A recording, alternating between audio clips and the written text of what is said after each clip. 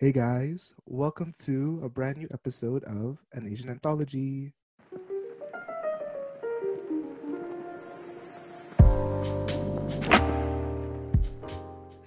Welcome to our third episode of An Asian Anthology podcast. Our topic for today is Asian pop culture and like being exposed to the Asian media or Eastern media. So that being said, my first question is, it's for both of us, but Wendy, if you'd like to answer, my first question is, when was the first time you've ever been exposed to Eastern culture or Asian culture? So being Chinese, I've always grew up watching Chinese dramas, I think. Mm. Like as young as I can remember. I remember there's a Chinese channel Yeah. and my parents would go on it and there's like specific times where dramas would air, which is at 8 and 9 o'clock. So like there's always two different like Chinese dramas, Canto dramas or Hong Kong dramas. Anyways, I only watch that. I don't really watch like the mainland China stuff. Mm-hmm. So that's where it started. And then when I was in like the end last year of high school, so grade 12, I started getting into K-pop slash the Korean culture because I remember one of my friends, Mandy, actually, she came over to my house and she was watching, I remember this specifically, she was watching the airs and Oh my God, it's always the years. I'm okay, I had no idea what like K drama was and whatever. And she was watching it, and I just had to watch it with her because she was watching it. And I was uninterested at first, but then since that kind of sparked something in me, and then I watched the airs, I literally that was my first K drama. And I cried so much for that drama. I don't know why. There's like way sadder dramas, but that's But what got me into it. you That's know, what fun got fact me though, into K drama. What? like, so I don't know, I'm actually have a lot of free time right now because I just finished all of my studies, right? So like I was going through YouTube and all of my recommendation were like clips from the airs. And I was just like, I think I did like a 3 hour binge watch of the airs and I realized why I liked it so much because it Okay, was like I can't rewatch it though. Like, I think it's so boring now. really? I Okay, I don't think really it's like like it. I feel like Korean dramas today have really evolved. Like what we were watching in 2013 is so different from like what we're watching now. But for me, Wait, the way I'm that not even done. Okay, wait. oh sorry, That's how I got into K drama. But then after I finished watching the airs, I watched this other drama and it had the actor Nam Woo Hyung in it. And I really, at the time, I really liked that drama. But again, looking back, it's like a really crap drama. wait, what drama was it? It was something about angels or love. I don't remember. Oh, But I know what you're talking about. the girl actress was also very young, like compared to the main lead. Wait, are you talking about the one where like they're from like Infinite or something? Yeah, so that's how I got introduced to K-pop because of that drama. Because afterwards, I looked into the actor, and then he was in Infinite. So I listened to Infinite songs, and then I liked Infinite, and then Infinite introduced me to EXO, and then it just there's a saying that once you get into K-pop, it's like a dark hole. You go in and you can't come out. Honestly, yeah.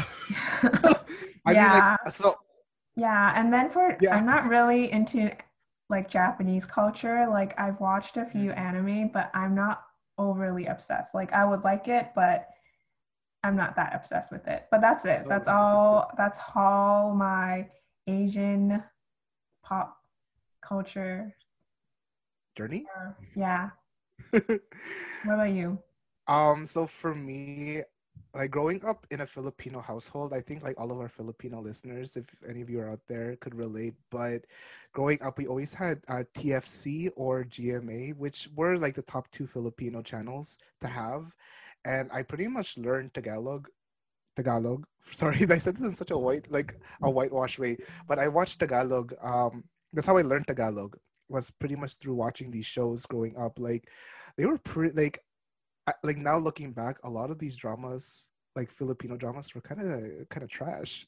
Like they went on for 7 months, 10 months, and like yeah, it That's was very long. long. And literally like they were just going around in the bush as what someone would explain it. But that's how I first got exposed to Asian media. But the first time I got exposed to K-pop was one of my best friends. She was listening to IU in grade 9. After that, she was just like she was. It was when IU released "Good Day." You know, like when she sang like those three high notes. Like Yeah. yeah, so she told me to listen to it, and I honestly got obsessed with IU. Like she was my like the gateway drug into K-pop. So I would listen to only her specifically. And then in grade 10, I remember I started getting into K-dramas when like that time when Netflix started posting like Asian related dramas. And their first Asian drama that they posted on Netflix was Boys Over Flowers. And I'm not even joking you, Oh, I binge watched that in legit 2 days. It was so good. I was literally obsessed. But now looking back at it, it was so cringy. Like it's actually pretty bad. it's Like, so bad. I, yeah, honestly. I feel like a lot of people like Lee Min Ho, or Lee Min Ho's very famous in the K drama world, but like I don't really like looking back, I don't really like any of his dramas. Even his Yeah. most recent one, I was like, I don't think I finished it. I mean to all the haters out there, like I mean to all of the Lehman Ho fans out there. Um yeah, I'm like this is just a disclaimer, not a blanket No, but statement. he's good looking. Yeah, he's good looking, but like I just feel Like like the storylines aren't good, and I I just feel like he's good, a good actor too. I think no, I think I think he is a good actor. I just feel like the dramas that he like also Park Shin Hye, if you think about it, like a lot of Oh their my dramas God. are just overhyped for what it is. And like I'm so sorry for saying this for anyone who's like fans of these dramas, but I honestly like I feel like the only thing that makes these like specific dramas, and we'll get into this later, like in this episode, but I just feel like it's like these writers or directors are really banking on their name and not really focusing on the plot of the actual drama, which kind of sucks because like these like they're pretty good actors. But yeah, that's my journey. That's my journey into K-pop and Asian culture. Mhm. So now that we have a little bit more background knowledge on our journeys into getting immersed into the Asian culture and Asian media world, I think we can start moving on to talking a little bit more about it and like having a deeper discussion. So yeah, Wendy, do you have any thoughts? Yeah, so one of the things that always pop up when people talk about like Korean culture and Japanese culture specifically is the term Koreaboo and Weeboo. Mhm. And there's negative connotations to those words.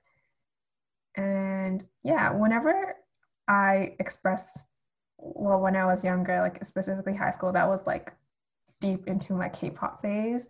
When Yeah. I talk about like K-pop stuff or K-drama, people will always be like, "Oh my God, you're such a Korea boo," and then Honestly, same. Like I have it's very like I feel like coming from an Asian dominant school, I feel like there was a lot of hypocrisy. There were like I feel like there were people, I'm not gonna name names, but there were people there that was probably bigger fans than me when it came to K-pop, but they just weren't like visible they weren't visible about it or they weren't really out about it. And then they yeah, would and so at the time, I don't think liking K-pop was like popular at that time. Like yeah. because BTS blew up and stuff, now it's like cool to like K-pop and stuff like that. But at the time, I felt like I had to hide that I like K-pop and K-drama. So whenever we would discuss, oh, if someone asked, oh, what's your favorite music? I wouldn't say EXO. At the time, it probably was, but I would like do a Western artist instead because I didn't want to be judged. Honestly, same. Like I honestly like it came from my like the first time I was actually really judged about it was like within my family. Like I just remember that like a lot of my family members, specifically my cousins who were particularly more like they grew up more in the Western culture, right? Like I feel like they teased me a little bit when it came to K-pop, and like I honestly think they had good intentions. But yeah, like it was I think it's still a reoccurring joke, even though I'm kind of phasing out of the K-pop, K-drama like phase. Um, yeah, I still feel like there's still a lot of negative connotation, even though it's blown up so big. And I feel like it's not particularly because of the media itself, but I think it's just the fandom and how intense the fandoms are. Um, but Yeah, I yeah. think we should go into the definition of what a Korean weeaboo is, though. Oh yeah, let me search it up. Actually, so here on Urban Dictionary, it says this is word for word. So uh, don't quote me, but in terms of Urban Dictionary, a Koreaboo is someone who is obsessed with Korean culture so much they denounce their own culture and call themselves Korean. They usually are K-pop fanatics, not fans, or fans of League of Legends or other competitive games popular in South Korea. However, there is a line. If someone just likes the music, language, and culture, they are not classified as a Koreaboo. And I feel like this is the same thing, but in terms of, but for like Japan, when someone calls someone a weeaboo. So I think like there's a fine line between like culture appreciation and liking the culture and liking the music and actually wanting to be Korean at that point, you know, like you are willing to, you're like you're ashamed of your own culture and want to be a different culture. Mm, Yeah, so I think that's what a Koreaboo is or what a weeaboo is. yeah, so all you people out there, before you call someone a Koreaboo and weeboo, make sure. Yeah, make sure that they are not just liking the culture or appreciating the culture Yeah. because honestly like you know, like that's like kind of like bullying if you think about it. Honestly, like you can hear my trauma through my voice because I've been called Koreaboo so many times when I am not a Koreaboo. I mean, I feel maybe they're the people who said it aren't saying it with malice, but it does have a that word does have negative connotations when you label someone as a Koreaboo or weeboo. I don't know. Yeah. Some people are proud of it. Like before, I was so ashamed when someone called me Koreaboo, but then I'll be like, yeah, so I'm a Koreaboo, but not that specific definition from Urban Dictionary. Like I don't denounce my own culture and want Yeah. to be Korean, but like, yeah, I like K drama. I like K-pop. I know like I learned a few Korean words from watching K drama, and I sometimes use it because I know it. yeah, so That's like not why not? bad. Honestly, like just know like I just feel like people who make fun like I feel like if you like for example Korean dramas or Korean pop culture or Japanese pop culture, I just feel that you're more cultured, you're more well versed, more well rounded, you know more about the world, you're more open minded. And I think that's what most of these individuals are who because like if you think about it, you're pretty much going into um like you're pretty much learning and you're exposing yourself to media that's not your original language, right?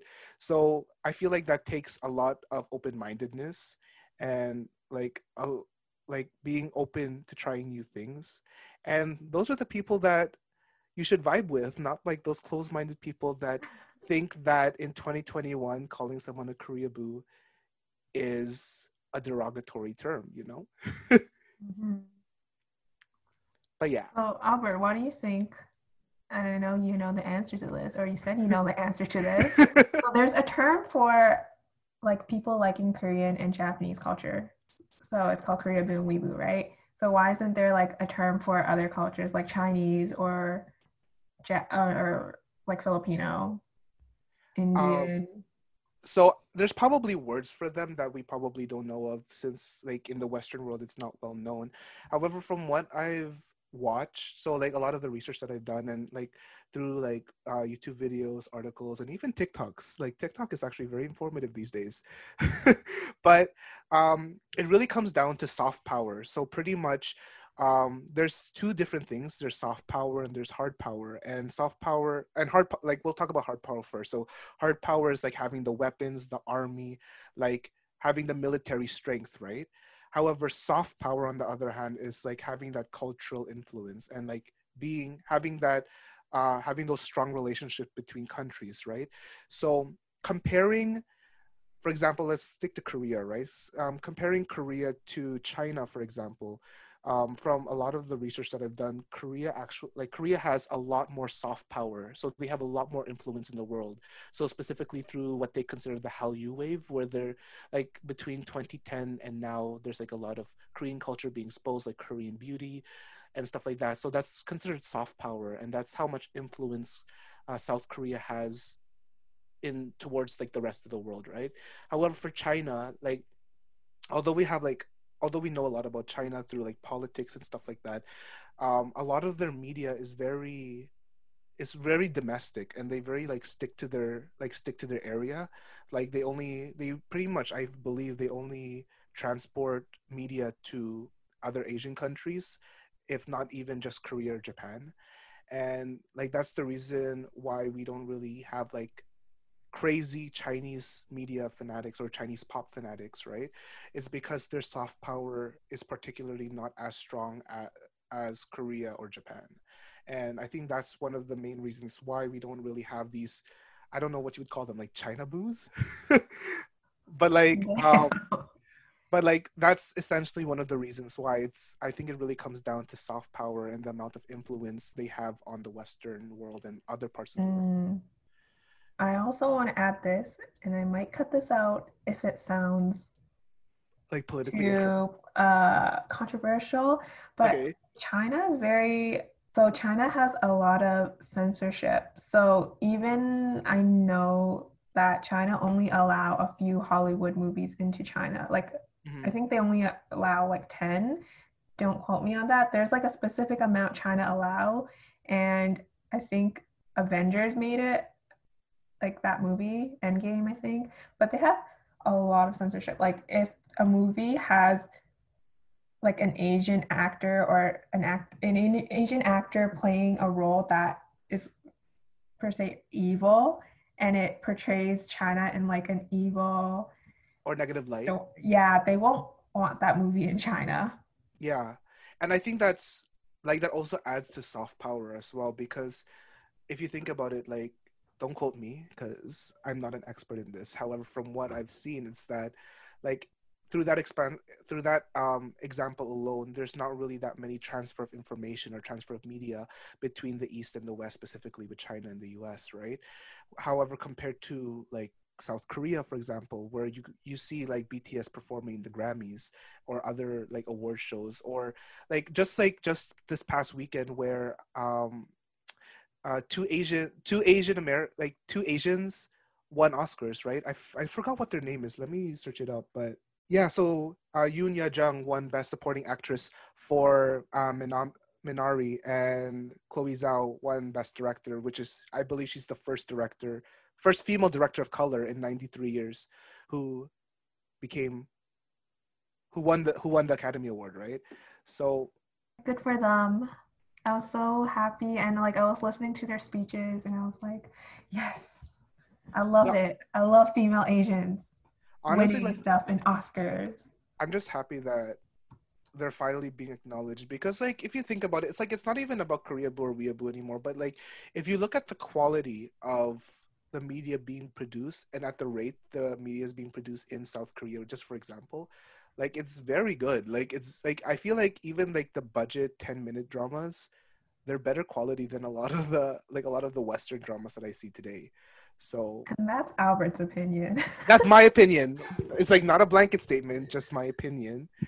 Um, so like if you look at the current climate in the US, for example, right? We as Canadians looking from the outside in, right? We usually see like China being perceived in a negative light in the US usually, right? So we don't, like, that being said, like with already like fears of communism or whatever it is that like America is afraid of, or dislikes about China, that's why they don't get to experience the culture, right? They don't get, like, I feel like aside from food, what else do they really experience aside from China, right? Because like like I find it even hard to find Chinese dramas online too. Like it's really hard to find like English sub Chinese dramas. To be honest, Yeah. when I was younger and I watched a lot of Hong Kong dramas. They were really good. I love their storylines. And they had like a group of actors that were very well known. And some of them still stayed in Hong Kong, but a lot of them left to mainland China to make more money. But when I think it was around 2010, that era, that was the most prime time for Hong Kong dramas because that's Mhm. what I watch. But yeah, I don't watch as much Hong Kong slash Chinese media because I don't see it as much on, like, I don't see it on Netflix as much.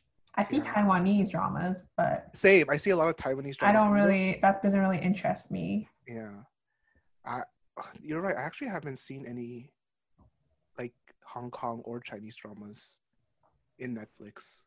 Yeah, and it's probably what relates back to what you said of how China doesn't really have the soft power and they don't really release a lot of Yeah, they stuff don't really expose themselves. Yeah. to like the popular culture or Western culture because they Mhm. don't. I don't think they want our approval per se, right? Yeah. They just care about themselves. I mean, like, there's a billion of them. I feel like they can sustain their own economy. Like, look at Bollywood, for example. Like, we don't really like only like once in a blue moon we see an actual Bollywood movie coming out, or like a Bollywood actress like Priyanka Chopra, for example. However, like even though even though Western culture doesn't I don't know, accept it or are open or are exposed to it as often, like it's still a booming industry considering the fact there's like over a billion like people in India Mm-hmm. and in like South Asia, right? So I mean, like for those of you who are listening in the Western world, like like the world is pretty big. So yeah, like there's a lot to explore. There's a lot of different cultures to really immerse yourself in. But yeah, so that being said, to celebrate our quote unquote Korea booness or Asian booness, we've actually comprised a list of our top five movie and shows, Asian movie and shows, and our top five Asian artists slash songs. So Yeah, um, I know that we talked about this beforehand, but we both couldn't really decide. So we do have a lot of honorable mentions, but we will state our top five first. we will state our top five and explain them in more Yeah. detail. Should we go But we'll back and forth? also give you a list of our honorable mentions that you guys should check out if you haven't already. Yeah. I feel like like our list is like I don't know. I don't want to toot our own horn, but I feel like my list personally is pretty good. And I don't know. I've known to have pretty trash taste in dramas because I'm very in like as a preface, my favorite drama is like I love a good like love triangle, you know?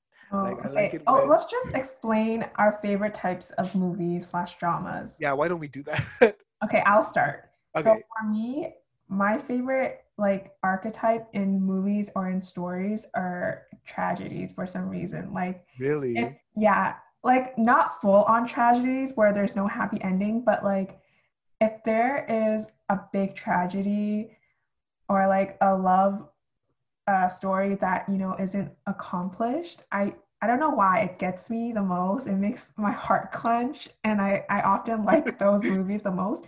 Or it's often a storyline about family. Again, I think it comes down to Asian culture where family is like a very important genre, or not genre, but value. So that's Hmm. why I really like dramas or TV shows that centers around family drama and stuff like Yeah. that. Or you? What about you? So I actually have two. Like I'm a history buff, so I really love history dramas. Like I don't even care. Like I usually watch a lot of Korean historical dramas or Chinese historical dramas or even Filipino historical dramas, and I'm very into that. Like I just like the court intrigue and like how scandalous it was to like see someone out with it, like how like like back then it was very scandalous to see like a girl out with a guy at night, and then like that like completely ruined everything. I like those type of archetypes because like it's like it really takes me back to simpler times, you know? I know, And and I kind of agree with you too because um I feel like a lot of like the majority of my list is like the time zone is historical. mm, Yeah. I don't have any on my, but I don't know. We'll see.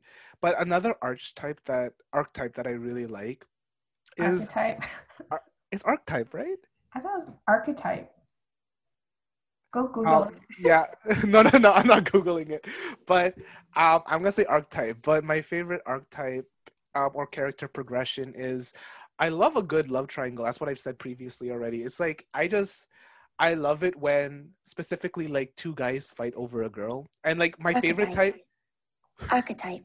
Archetype. Archetype. Okay, Archetype. fine, archetype. But like, wait, are we cutting that out? No. I Okay. want the audience to know that I'm right. Okay, fine. Um, yeah, but like, my favorite archetype specifically is like in the beginning. So this is very specific, but it's like the main guy is very rude to the girl, and then like he's like, I'm never gonna like this girl, and then like Okay, later they start falling in love, and let then me after tell that, you. That what? is called enemies to lovers. No, no, no. But I feel like I like it when there's like this one instance where like he goes way too far with his being rudeness, and then he regrets it, and then like right after, like when he regrets it, she falls in love with the second lead already, and then, I love that archetype. Like it's so good. Like it just makes my heart clench. You know that feeling where you feel like you're getting heart attack, but you're not. Okay. But yeah, but that being said, I think we can start with our top 5 movies and shows. Okay. I think Albert has this on his list, but my number 5 is a Korean drama, and I literally just finished season 2, and it's The Oh my god. Penthouse. Yeah. For those of you who don't know what it is, it's actually crazy. It's literally like the most insane drama you could watch right now. Yeah, so without spoilers, there's just a lot of subplots in that drama that I really like, and Hmm. it's basically a revenge kind of drama, I feel Yeah. like. And I love revenge plots too, a revenge plot line. And I feel like the main character, I feel like you're basically only rooting for one person in that whole drama or that whole series. I'm rooting for two. Okay, fine. Okay, yeah, there's two. But yeah, the whole series, there's just so much evil and so much corruption, I feel like. And Yeah. I don't know, it just the plot twist sometimes just I was just like, what? And yeah, it's just Yeah. really good. Just like just to preface anyone who is willing to take on this emotional toll on your body, 90% of the time you will be so heated, like your blood pressure will literally go up, like you would be fuming after an episode. Mm-hmm. But And I was watching until episode 3 and there was already so much going on. So I yeah, like literally from episode 1 you would get hooked, in my opinion. yeah, I originally did not want to watch it because like the cast is so big. There's like what, like there's like 50, like technically there's like around like 15 main characters, right? Or like around that Mm-hmm. much, right? That like Mm-hmm. they circle around 15 people, and like I usually don't have the mental capacity to handle that many storylines, but they're able to really do it well, in this drama. That's why I Mm-hmm. I actually ranked this number one. So thank you for ruining my number one. Well, now But you know yeah, this is Albert's number 1. so, for those of you who are watching season 1, season 2, there are 3 seasons to this drama, and I Yeah. believe the third season is coming out in mid-June this year. So, Yes. yeah, we'll I'm see how so it ends. excited. Albert, we should watch it together. Yeah, we will. We can watch the season premiere. Okay. Okay, what's your number 5? So my number 5, it's actually like a relatively, it's a current drama, but it already finished airing. It's called She Would Never Know, and it stars Rowoon or Rowan from SF9 and Won Jina. So pretty much the reason why I like this is that it's like the perfect winter to spring transition. It's like such a sweet love. It's like it doesn't have the love triangle. Well, it does actually.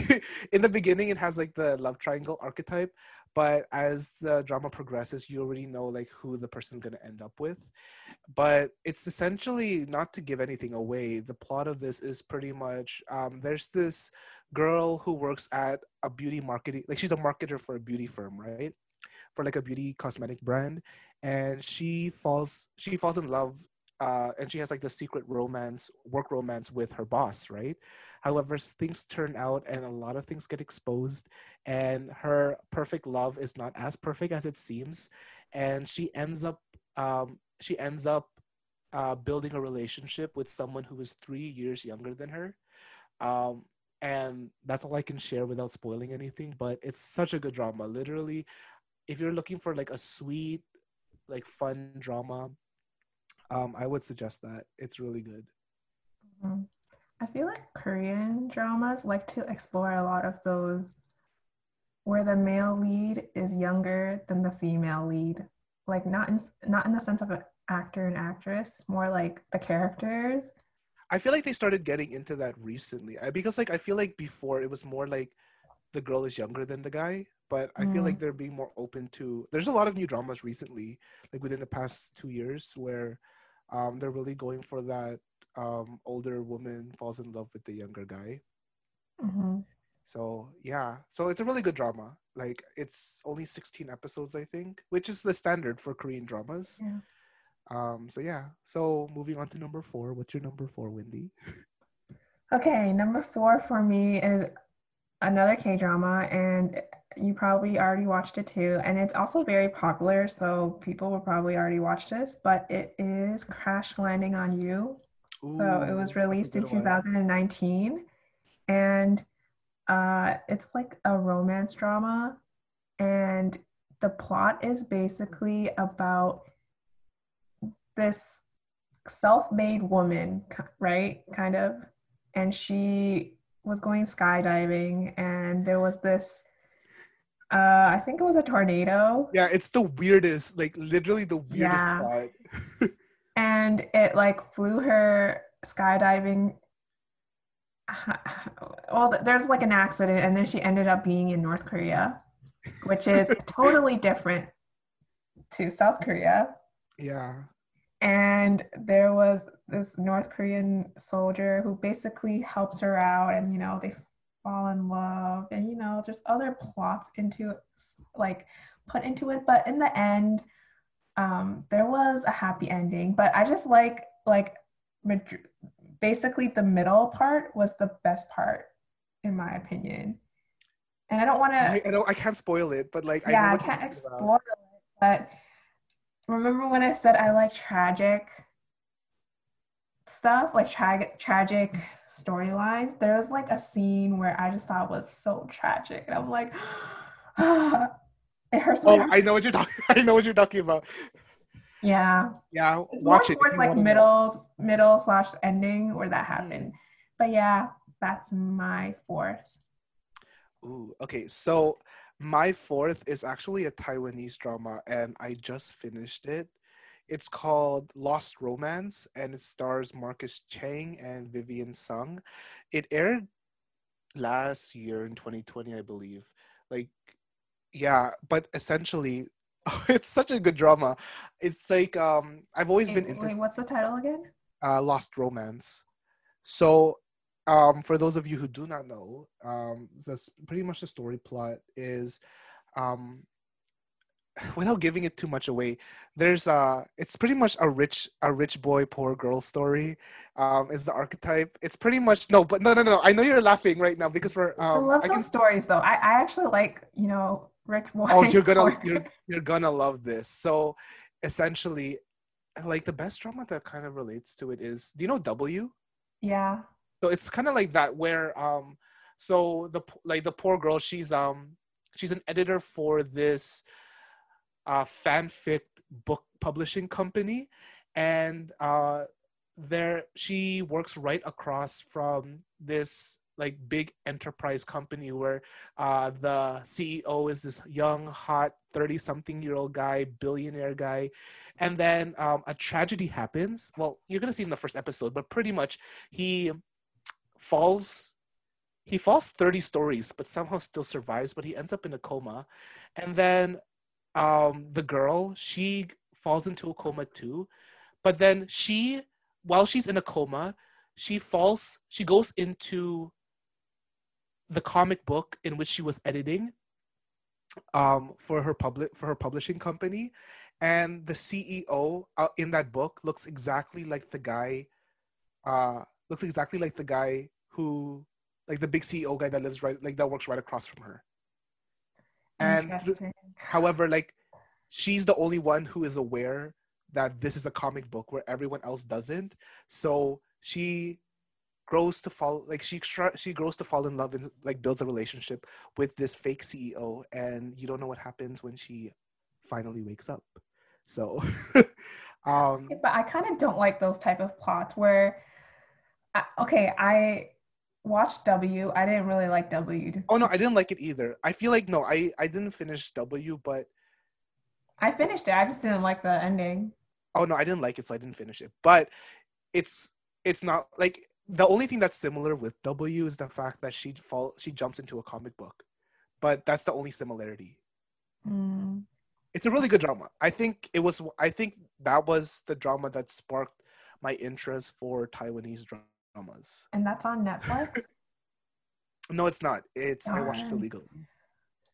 Okay. um, the thing for me is I don't like how. Do you ever notice when you watch Taiwanese dramas, it's like when they talk, it doesn't match their mouth. Oh, Like like it's it, being dubbed? yes, it's not really being dubbed, but for some reason it sounds or looks like it's being dubbed. I don't know I why. That's I know like what you mean. the same with all like mainland and China stuff or movies or series. I always find that whenever they're speaking Mandarin or Taiwanese, they just seem off. Right? I don't know why. I know. I think it's different for it's different for this drama. I don't know. This was like I know what you're talking about, and that's what really deterred me from watching like Chinese/Taiwanese dramas. But over time, like this drama, like it was such high budget, like it was so good quality. Like I don't know what happened, but there was no sync. Like it didn't look like they were syncing, like lip syncing or Mm. dubbing. But yeah, okay, on to number three. Okay, so for my number three, it is a Hong Kong drama and it is called No Regrets. And it's kind of old. It was released in 2010, so 10 years old. But I remember watching this when I was not very young, but when I was young. And I sometimes when I'm bored, I would rewatch this drama. And I just like it because it talks about loyalty. The plot is kind of it's hard to, it's been a while, so I don't really know exactly the plot, but it's something around about this guy who is he works in like the police force. And this was set in 1930s Hmm. where there was a war between China and Japan. Okay. So the Japanese, I think they were invading the Chinese, and it centers around these main characters. This the main girl character is like the daughter um, of this guy who's very powerful, and then we have the main lead, which is a guy he works at the police force, but he doesn't have that much power. And then they meet each other and they kind of use each other and help each other out, and they try to save a lot of people because it was during the war times. And it talks a lot about loyalty because there was like this one character who was like he was like a wimp, but he made it into the police force because his grandma like sold a lot of money to get him there. But he's kind of like a wimp and he's scared of guns and stuff like that, and they all kind of made fun of him. And there was a incident where he was framed of murder, and the main character kind of helped him out, and then loyalty and stuff like that. So I really like that, and there's a lot of little subplots in that drama as well. I think it won some awards. Ooh. Yeah, it's a really good drama. I feel like you'll only like it if you understand Chinese history, though. I know what you mean. But yeah, your So turn. moving on to the historical dramas, one of my all-time favorite. I don't even know when this was filmed, and I actually don't really remember it, but it was my first 50-episode Korean drama that I watched, and it's called Empress Key. It was so good. Um, it had Ji Chang Wook in it, and this was like one of his very early dramas, like very early dramas. Like I think he was like a newbie, I think. And essentially, what it was, if my memory does not fail me, is that it was pretty much about this woman who is in a love triangle with the king of Korea or Joseon, and like the future emperor of China, and literally, it's pretty much just like I don't even know if she was of noble birth, but like it was something like I don't even know how it ended to be honest, but it was such a good drama. Like literally like I think it aired in 2014, 2015, and I even forgot what his name was. Wait, but like Empress Key is such a good drama. Like if you're looking for something to just binge watch within It's like about a week. 2013. Oh, 2013, even earlier. But literally like it was such a good drama. Mm, Yeah. I heard of it. Yeah, it's I think like it won a lot of awards during its time. Like it was Yeah. I think it was considered like one of the best historical dramas like in his like to date during their time. It was like it was historically correct. Well, like as much as it can be, you know. And I think it was based on an actual like it was based on an actual Chinese empress. So like Mm. this is pretty much like a anthology or like a biography of her life. So if you're looking for powerful, strong women, and two rivaling nations fighting over a strong, independent woman, I think this is a good drama for you. Um, but yeah, Mm-hmm. Okay, on to my second favorite drama. So it's another Hong Kong drama, and it is called A Fistful Stances. This was in uh, out in 2010. So like the same year as No Regrets. That's why I'm saying 2010 was probably the year of best dramas for Hong Kong, in my opinion. Hmm. And the storyline is what is so good about this drama. And whenever people ask me for Hong Kong recommendations, I always recommend this one, but it always turns people away because it's also like a historical drama and it's about martial arts. So Yeah. people don't like that. But I don't know why I always gravitate towards martial art drama, like TV series for Hong Kong series. So, anyways, it's about basically there are these two families. They own martial arts training school, and um, there was a tragedy that happened in history, which made these two families have a rivalry, and their kids also have that kind of same rivalry in the present. So that's basically the whole storyline of basically two families fighting.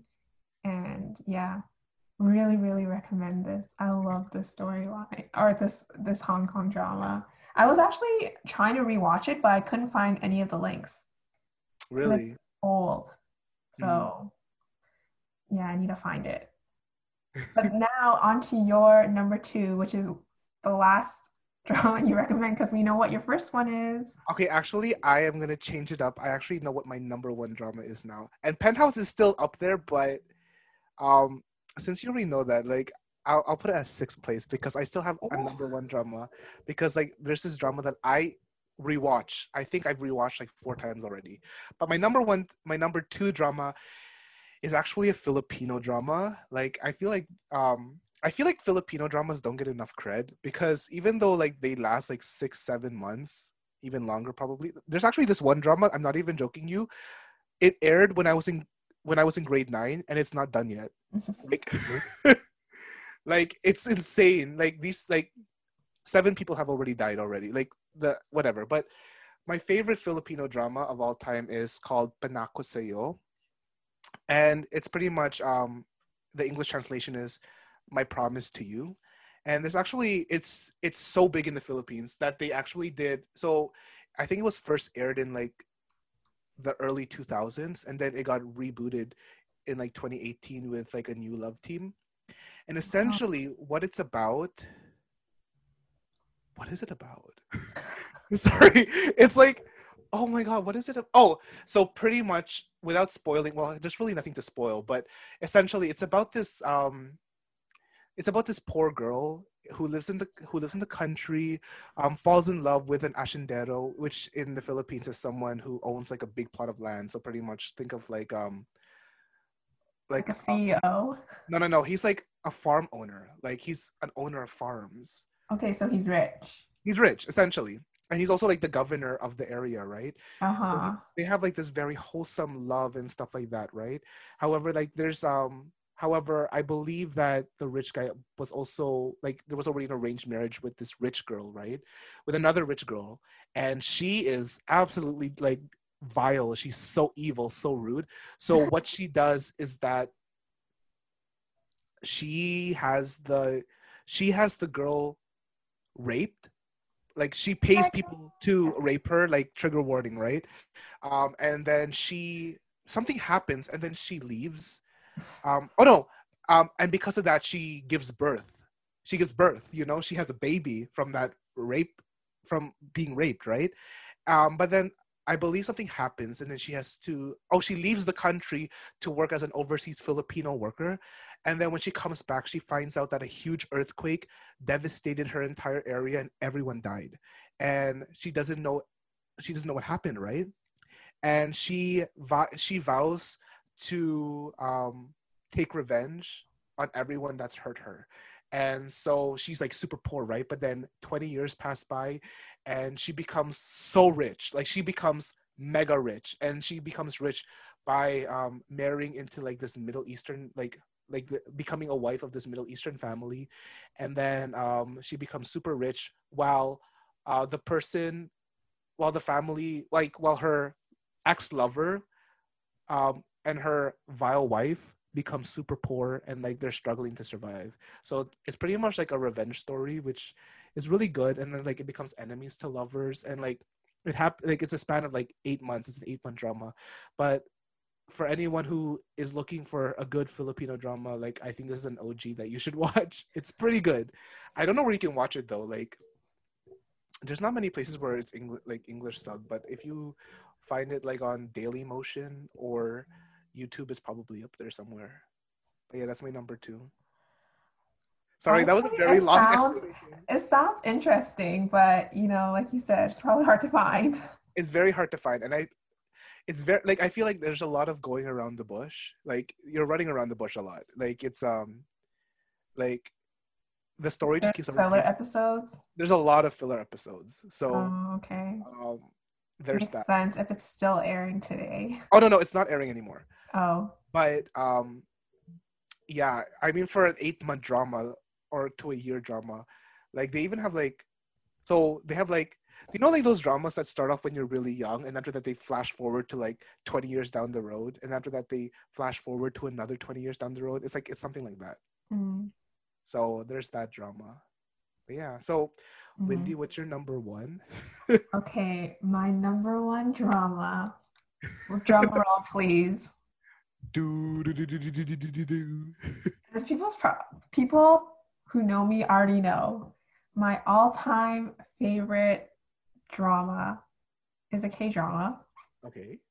It's called Moon Lovers, Scarlet Heart Rio. Oh my god, wait, I completely forgot about it. Yo, that drama, it's so Okay, good. yeah, that's my all-time favorite drama. And whenever I recommend that drama to people, they always get turned off because it's a historical drama. Yeah. But there's so many tragedies. Okay, so maybe people don't like it because of the tragedies too, but I hated the tragedies. I there's hated so it. much, like, the love story is amazing. I love the subplots, and like you learn, I feel like a big message you learn from it is that you don't always get a happy ending, which I love. I don't Sometimes for me, You love that? I don't like when movies or TV series always end on a happy note because it's not realistic. True. It Like, did not end. everyone's gonna get a happy ending. Yeah, it was pretty bittersweet.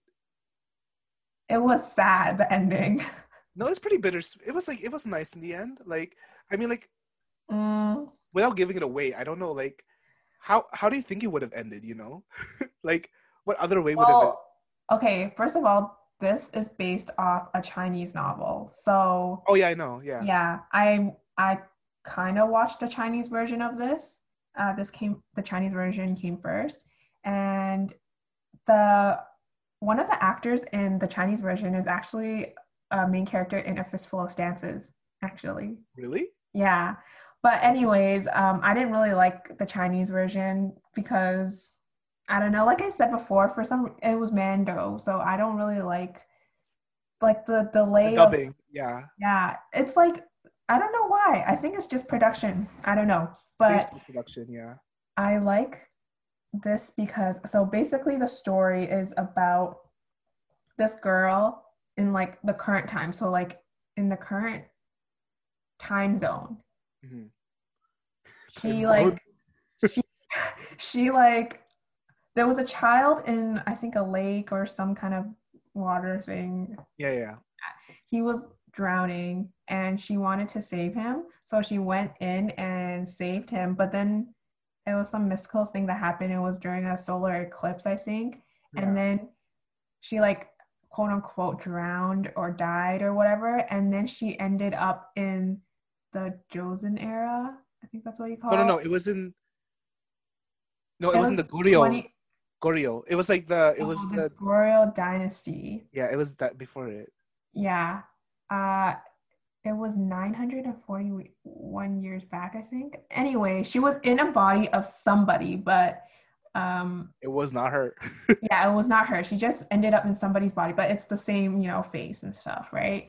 And it's like a love story between this the eighth prince and the fourth prince.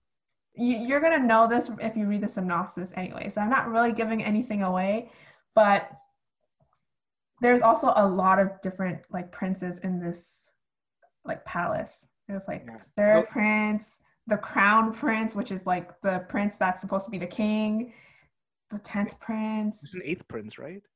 Yeah, the eighth prince, that's like who she like fell in love with at first. Yeah.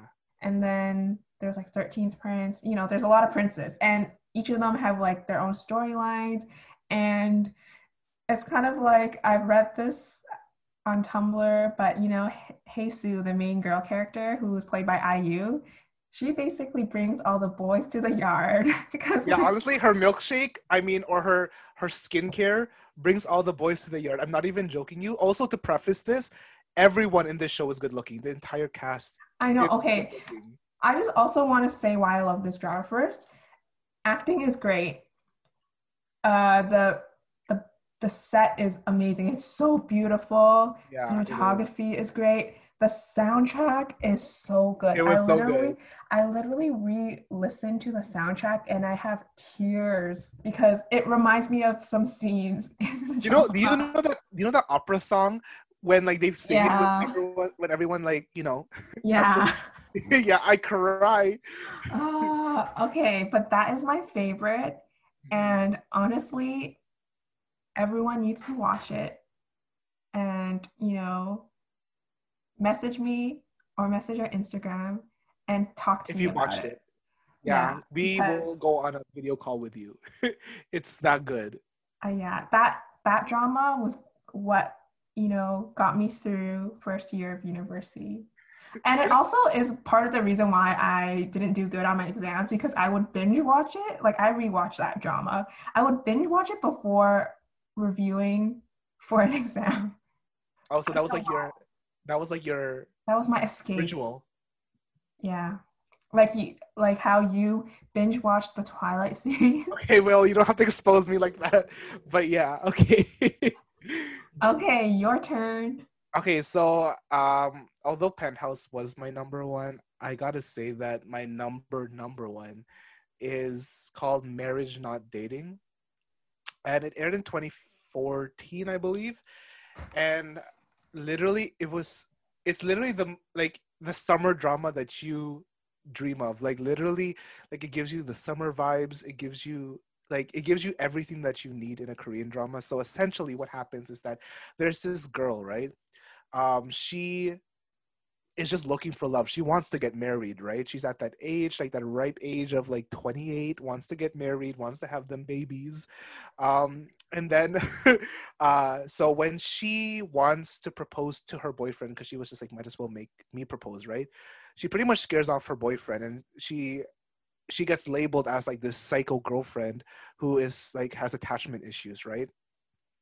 So they break it off, and the rest of the story is that she meets this other guy, right, who is the friend of the person that she once dated. So it's the guy that it's the guy's it's her ex-boyfriend's best friend, right? So she pretty much has this plot with this guy because this guy does not want to get married, right? However, he comes from like a very rich family. Once again, you can see the theme, right? Poor Yeah. girl, rich guy. So she has like um he makes this plan that to get his parents off his back from getting married, he fakes this proposal with this girl who seems to be rowdy, like not the perfect daughter-in-law, crazy, right? And so that like once he finally gets his parents off his back, he can live his life as a playboy, can live his life, right? But little does he know that he starts having feelings for this girl. And literally, this drama, like the cast is beautiful. Everyone is a good, like the cinematography is amazing. The music, the OST, literally, I still have it on my phone. Like it's been on my phone for like 7 years now. It's that good. Um, yeah, like when you watch this, you'll want to get married yourself. Like it's such a good drama. Uh, I don't think it compares to Scarlet Heart by no means, but um yeah, it's one of the best dramas that I've watched to this mm, date. And like I wish dramas were still like that, you know? Like I feel like dramas today they're very like if you watch Korean dramas specifically, I feel like they have trends. So like there's a formula. yeah, there's like a formula to it. And like I feel like so usually they have a lot of dramas they focus on one profession like during one season, right? So before, like I swear there was like 10 dramas airing all at once that was about becoming a doctor, and then there was like a bunch of dramas where they were all like fashion designers. And then I think like right now a lot of dramas are like revolving around like law, like Mm, like becoming lawyers, like Vincenzo for example, or law school. Like it's like a lot about breaking the law or like becoming a lawyer and stuff like that. So yeah. There's also a formula that I've noticed, like just side note, that have you noticed that in a lot of Korean dramas that you like the girl like the person that the girl ends up with is always the first person they meet. Like usually. like the very, very first person. Like even though they're not the first person per se on screen, they probably met when they were children or something, you know? Like that's how you know who the first lead and second lead is. Yeah. It's different though for Scarlet Heart, right? Who did she meet first? She met The we don't want to spoil it. Oh yeah, we can't spoil it. I'm sorry. Okay, but also I want to note that apparently Scarlet Heart is deemed like a failure in Korea. I don't know why.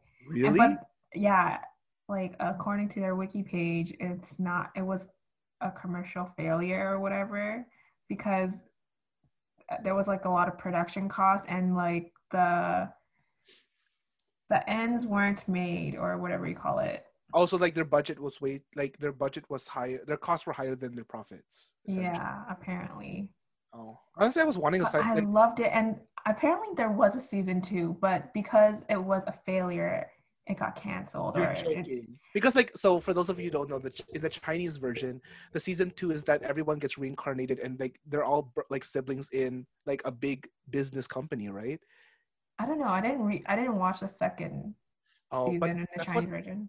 But like from what I know, that the I second, just know they got reincarnated and it's like yeah, the same actors or whatever. but it's like in modern day. Yeah. I Ah, wish that they could do that. Oh. Honestly, like at this point, they're probably not. It's been already what, like 6 years since it aired. Apparently, the actor, like the main actor, was like, if everyone in the cast is down, he will be so down to like film a season two. Oh, But it's been like, I don't know, 4 years. So yeah, it's been a long time. We'll see. One can hope. Hopefully, this podcast is so powerful enough to bring it to fruition, you know? But yeah, but for those, honestly, watch Marriage Not Dating, watch Scarlet Heart Rio. But I do know we have special mentions, and we'll just oh like quickly. yeah. Okay, I have a list. We're not gonna go into detail Yeah. what what it's about, but I have a list of things that you should consider watching as well that are pretty good. Okay. Okay. So for K-dramas, I have While You Were Sleeping, Okay. which has Lee Jong Suk and Suzy. Yeah, It's a Susie. K-drama. And then there's Healer, which has Ji Chan Ooh, Wook. I love Healer. Yeah. And that's it for K dramas I have for honorable mentions. And then for Hong Kong dramas, I have a bit because when I was younger, I used to watch Hong Kong dramas a lot. Now I don't really watch it because the storylines suck and I don't really like the actors. But for Hong Kong dramas, there's this one which is really old called The Bitter Bitten, um, Okay.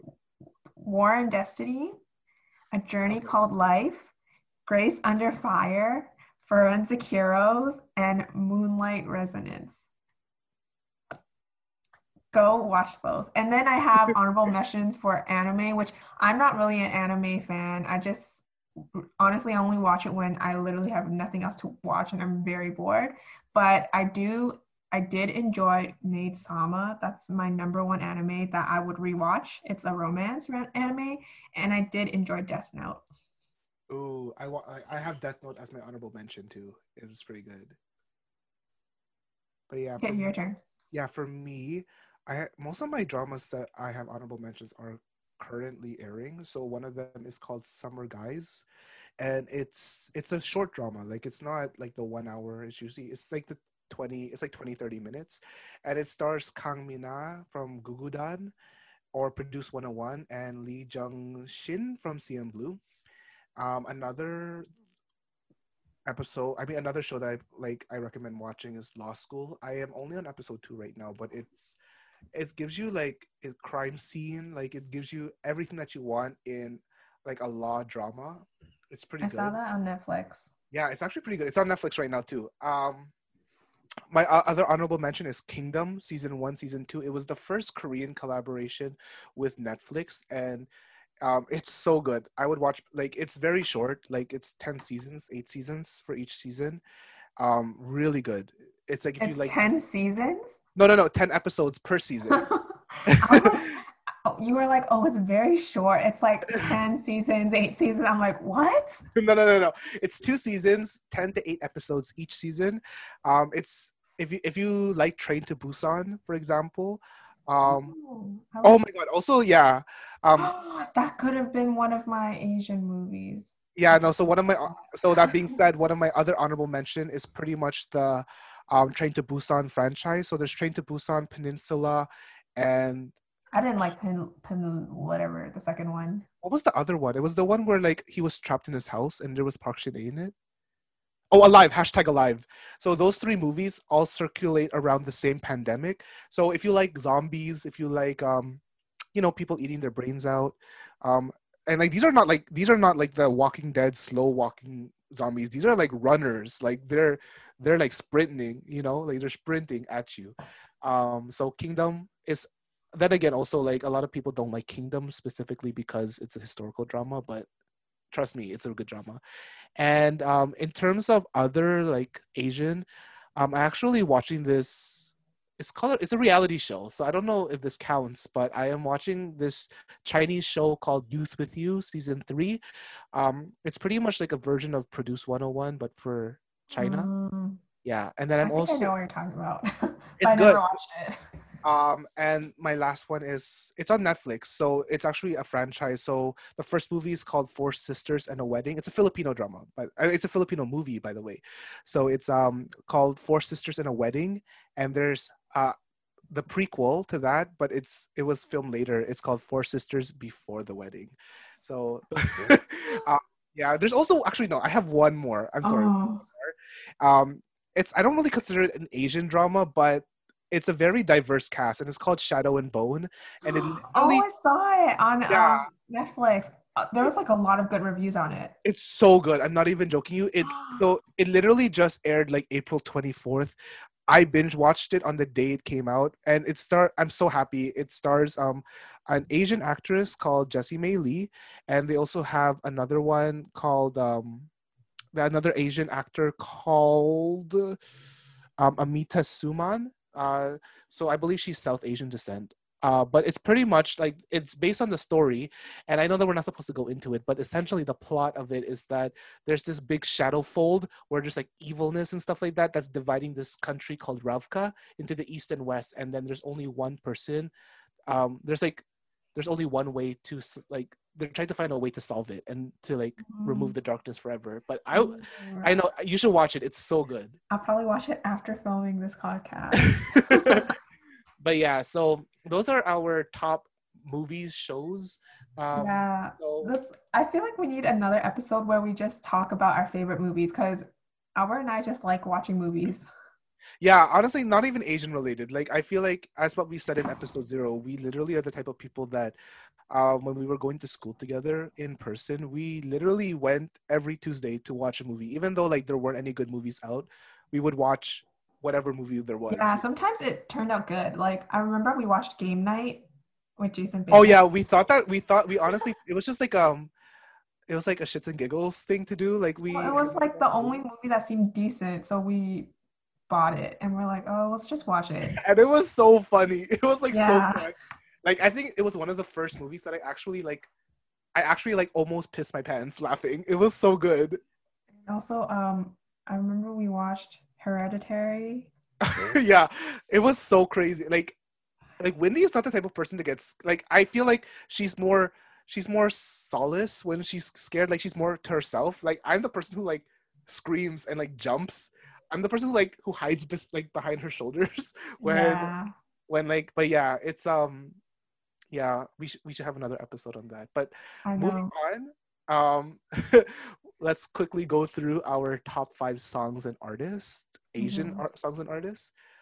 I guess I'll go I first. don't, I didn't, Wait. by the way, for me, I didn't list them in like favorite. I just have them in my top five. Like, I Oh, don't have okay. like a fifth, fourth, third, and stuff like that. I don't have them either, and I know that we said artists, but I only have mostly songs that I'm listening to right now.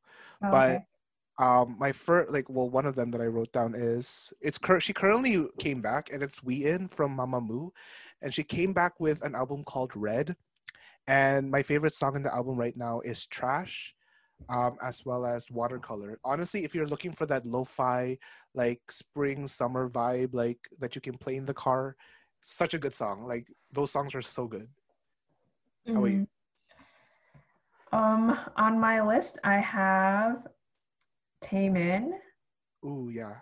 and it's the songs I have is Idea and Move. I'm not like obsessed with Taemin, but whenever he releases a single or his title tracks, I usually always like listen to them and enjoy them. And Mhm. most of them are on like my K-pop workout playlist. So Ooh, whenever I'm working out, and his songs are on, it like keeps me on track and stuff. So that's why I like Taemin. And he dances so good.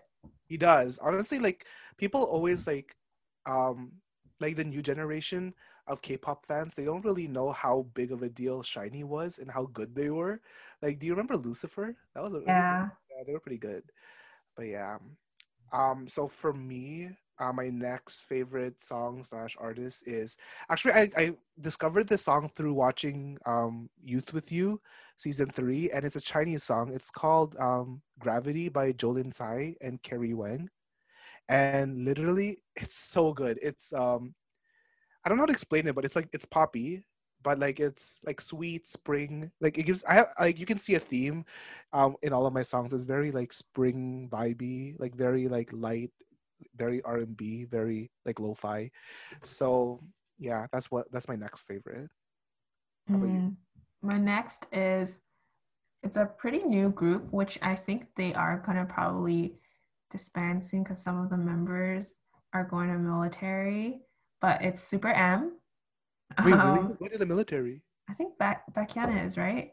Oh yeah, yeah, he did. Yeah, he's going like this year. Yeah. So the top two songs I like from Super M is Tiger Inside and Better Days, but they also have other good songs in their album. They only have one album. Oh, well, they have one official album and they have a mini album.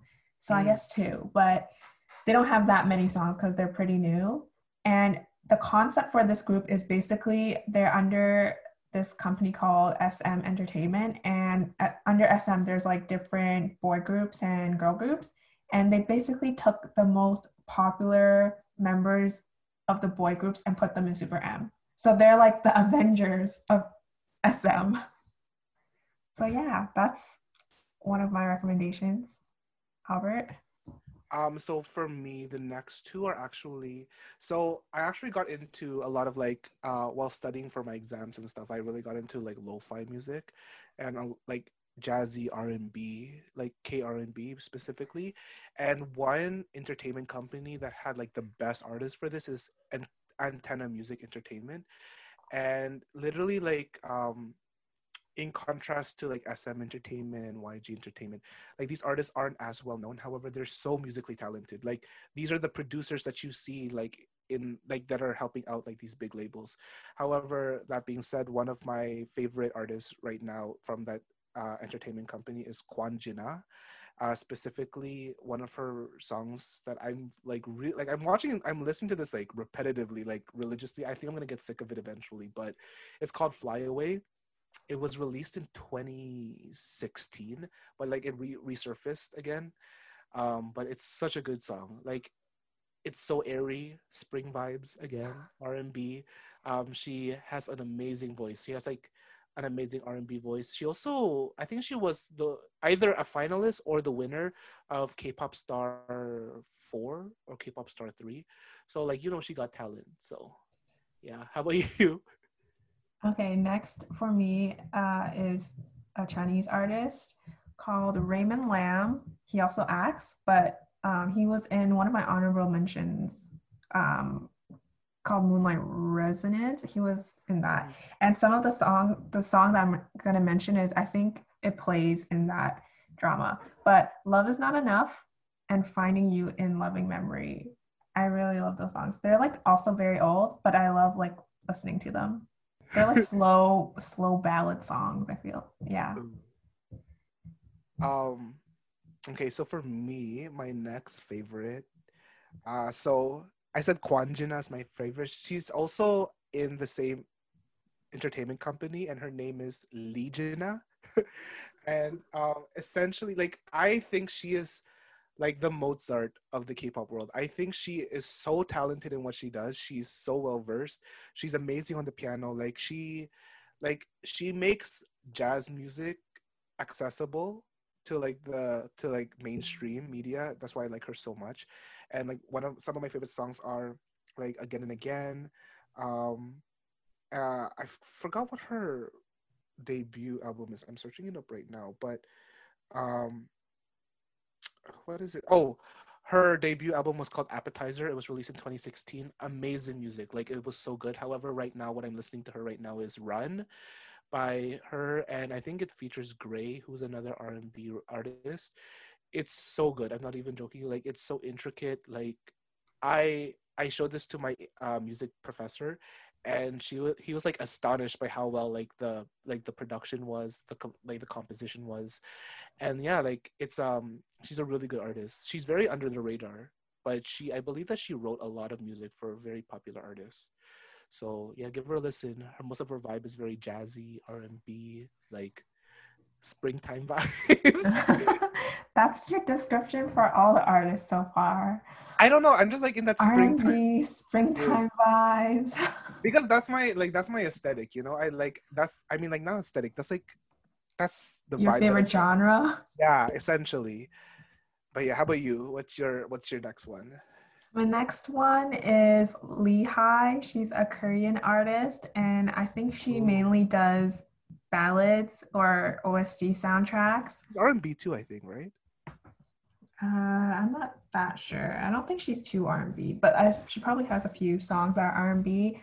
But my top favorite songs or top two songs from her is called Breathe and My Love. And Mm, Breathe is so sad because for those who don't know, John Hyun helped her write that song, and he actually passed away, I think, 2 years ago. 2018, I believe, right? Yeah, and it's just, a very special song. And when she sings it, it's just, I can hear the emotions. Mm. So I love that song. And then My Love, that is the OST song for Scarlet Heart. I love that song. And she also had another song in Scarlet Heart. I But loved it. It was good. I love that. yeah, that's why I love Lehigh. Always makes me emotional. Your last one, Albert. So my last one is I don't know. I have honorable mentions too for this one, but um, my next one is he's a Filipino artist and his name is Michael Pangilinan. He goes by Pangilinan, but his voice is legit like butter. Legit like he can read to me my textbook and I will fall asleep. Like it's so good. Like he does mostly covers. So like he does the rendition of Weak. He does renditions of he does a cover of Best Part from who sang Best Part? Who's the original singer? Oh, Daniel Caesar. And then he also has like original music and like one of my favorite songs from him is called Incomplete. But yeah. How are you? My last one is I think it's pretty obvious that I'm an EXO fan. So EXO No, I'm an and EXO fan too. the songs I like is or top two is probably Monster and Love Shot. But they have so many songs. Really? You like EXO, Love Shot? you don't like Love Shot? Not really. Wait, sorry to all of the Oh. EXO fans out there. I'm so sorry. No, my favorite. Um. Oh my god, I actually have so many.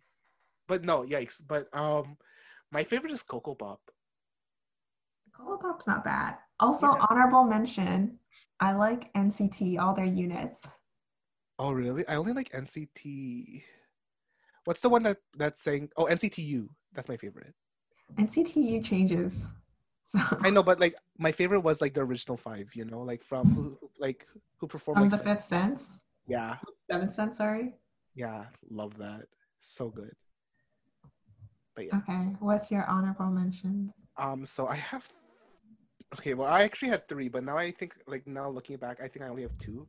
So aside from EXO, my one of my first favorites is IU. IU, loved her. She was my first K-pop idol that I've like ever stand. She will forever be my favorite. My favorite songs from her is BB and I forgot what it's called, but um here, sorry, let me just search it up really quick. I like Celebrity. I like Celebrity too, and I said that, but there's one that like I listen to like religiously, and I have like there's a very sad story behind it. Um, oh, it's Peach. So the thing about Peach is that she she sang it in memory for who's the one who died from FX? Sully. Sully, yeah. So she was very close friends with Sully, and she sang Peach. She wrote Peach in memory, like for Sully, when like before, and then it became popular again after Sully's death, because it was just like it was a very important song for IU, and it really showed her relationship with Sully. My other favorite is Red Velvet, and I actually attended their concert when they came to Toronto. Literally best experience. I love Red Velvet so much. Literally, like I'm just sad that their contract is expiring this year. Like I don't know if they're even gonna stay in SM anymore. I think they will. Hopefully, And but like, that's what made Albert lose the, oh wait, he didn't lose, never have I ever. Well, that's what made Albert put his finger down because he went to a Red Velvet concert. yeah, it's really good. My favorite songs from them is Blue Lemonade, which is a B-side track, I believe, and I don't know, there's just a lot, I like but Psycho. I love Psycho. Honestly, like side But you note, know, it's like it sounds like One Republic's Apology, I think. it does. Yeah, so like how does their chorus go? You got me feeling like a psycho, psycho. Okay, how about the pre-chorus? Um, na na na. Wait, na na na na na na na na na na na. Na. Wait, no, no, sorry, that's a different Yeah, song. Wait, is that no, it? that's right. Yeah, okay. And apologize, it goes like, okay, wait, let me get back to you because I it's there's a part in that song that I don't know if it's sampled, but it sounds so similar to a One Really? Republic song. Yeah. I liked Psycho. I think Psycho was honestly like the. It was such a good ending to like whatever they were doing, like because they were doing like a three comeback thing, and it sucks because one of their singers fell like due to mismanagement. She fell and she got like severely injured, so she had to pretty much step back from all promotions because she like legit couldn't move or dance, and she had to go into rehab. So like not rehab for drugs, but like rehab for like fixing the body and stuff. But yeah, Okay. So you know it's how, sorry to interrupt. yeah, like na na na na na na na. Na. In One Republic, it's like, tell me what you want to hear. Da, da, da, da, da, da. I think Oh, there's, that song? Okay, yeah, I can see the similarities. I don't think it's like that similar though. yeah, but literally when I first listened to it, I'm like, wait, this sounds so similar. What does it sound like? And, Yeah, but yeah, it is sad. It was sad when Wendy, I Wendy, believe. Yeah, Wendy. yeah, got hurt. I don't know. Like when we post this, we'll probably have a playlist with all of our songs that we just Yeah, mentioned, and we'll leave it in a link in our Instagram or a link tree. So keep watch for that, and give it a follow if you find any of the our recommendations on this episode pretty interesting. But yeah, that's pretty much it for today's episode, right? yeah, But I will say that the moral of the lesson, the moral, of the the moral, story. yeah, the moral. Sorry, moral of the lesson. The moral of the story of today's episode is don't be quick to call people Koreaboos or Weeaboos because 99% of the time they are not. And the second thing is just to go out, explore different cultures, explore not just Asian culture, for example, but explore like your own personal culture, explore like different cultures because you never know what you'll be interested in. The world is really big and you never know what they have to offer. So yeah, like be open if you don't know the language. There are subtitles. Read them. uh, Yeah, that was like a big controversy for last year, right? When yeah, Parasite won Best Picture. a lot of people gave them flack because it wasn't an English speaking language, and I was just like, there's subtitles. You do know that, right? All right. But yeah, be open to it. Like you never know. Like for example, Minari was nominated for so many Oscars this year, and I like don't think Parasite, did they I don't think they won. they didn't win best picture, but I believe, like in my personal opinion, I think it was one of the better nominations this year. I don't like. I think that was the only movie that I heard of that wasn't the best picture nomination. Like I don't know the other. Like I didn't know that the others were even came out this year. You know, I heard of Mank, but I never watched it yet. is It's the Mink one the with Amanda Seyfried. Seyfried? Yeah, Seyfried? It's Seyfried, Seyfried. and it had Lily Collins too, right? I don't think so. I think it was Lily Collins. I don't know, but yeah. I guess that's it for our episode today. We'll probably have another episode going in deeper about movies and stuff. That's what we said in earlier in this episode because, again, Wendy and I, we are just movie fanatics. We watch everything. Well, aside from like this year's nomination list, but like we're I would say that we're movie buffs. I guess Mm-hmm. to an extent. So I guess that pretty much wraps up today's episode. So if you like this episode, don't forget to give us a listen, follow us, and share our podcast on Anchor and I believe Spotify, and I believe we're on Google Podcasts now, right? Yeah. Yeah, so don't forget to give us like a listen to our other episodes. Give us a follow on our Instagram at an Asian Anthology to get all of the latest news and updates on all of our future episodes and podcasts. And don't thank you once again for all of your support, for everyone who's been listening to us thus far, and we greatly appreciate it. And we'll continue on making, well, hopefully making better and awesome content for you guys. But as for now, my name is Albert, And I'm Wendy. and thank you for watching an Asian Anthology. Bye. Bye.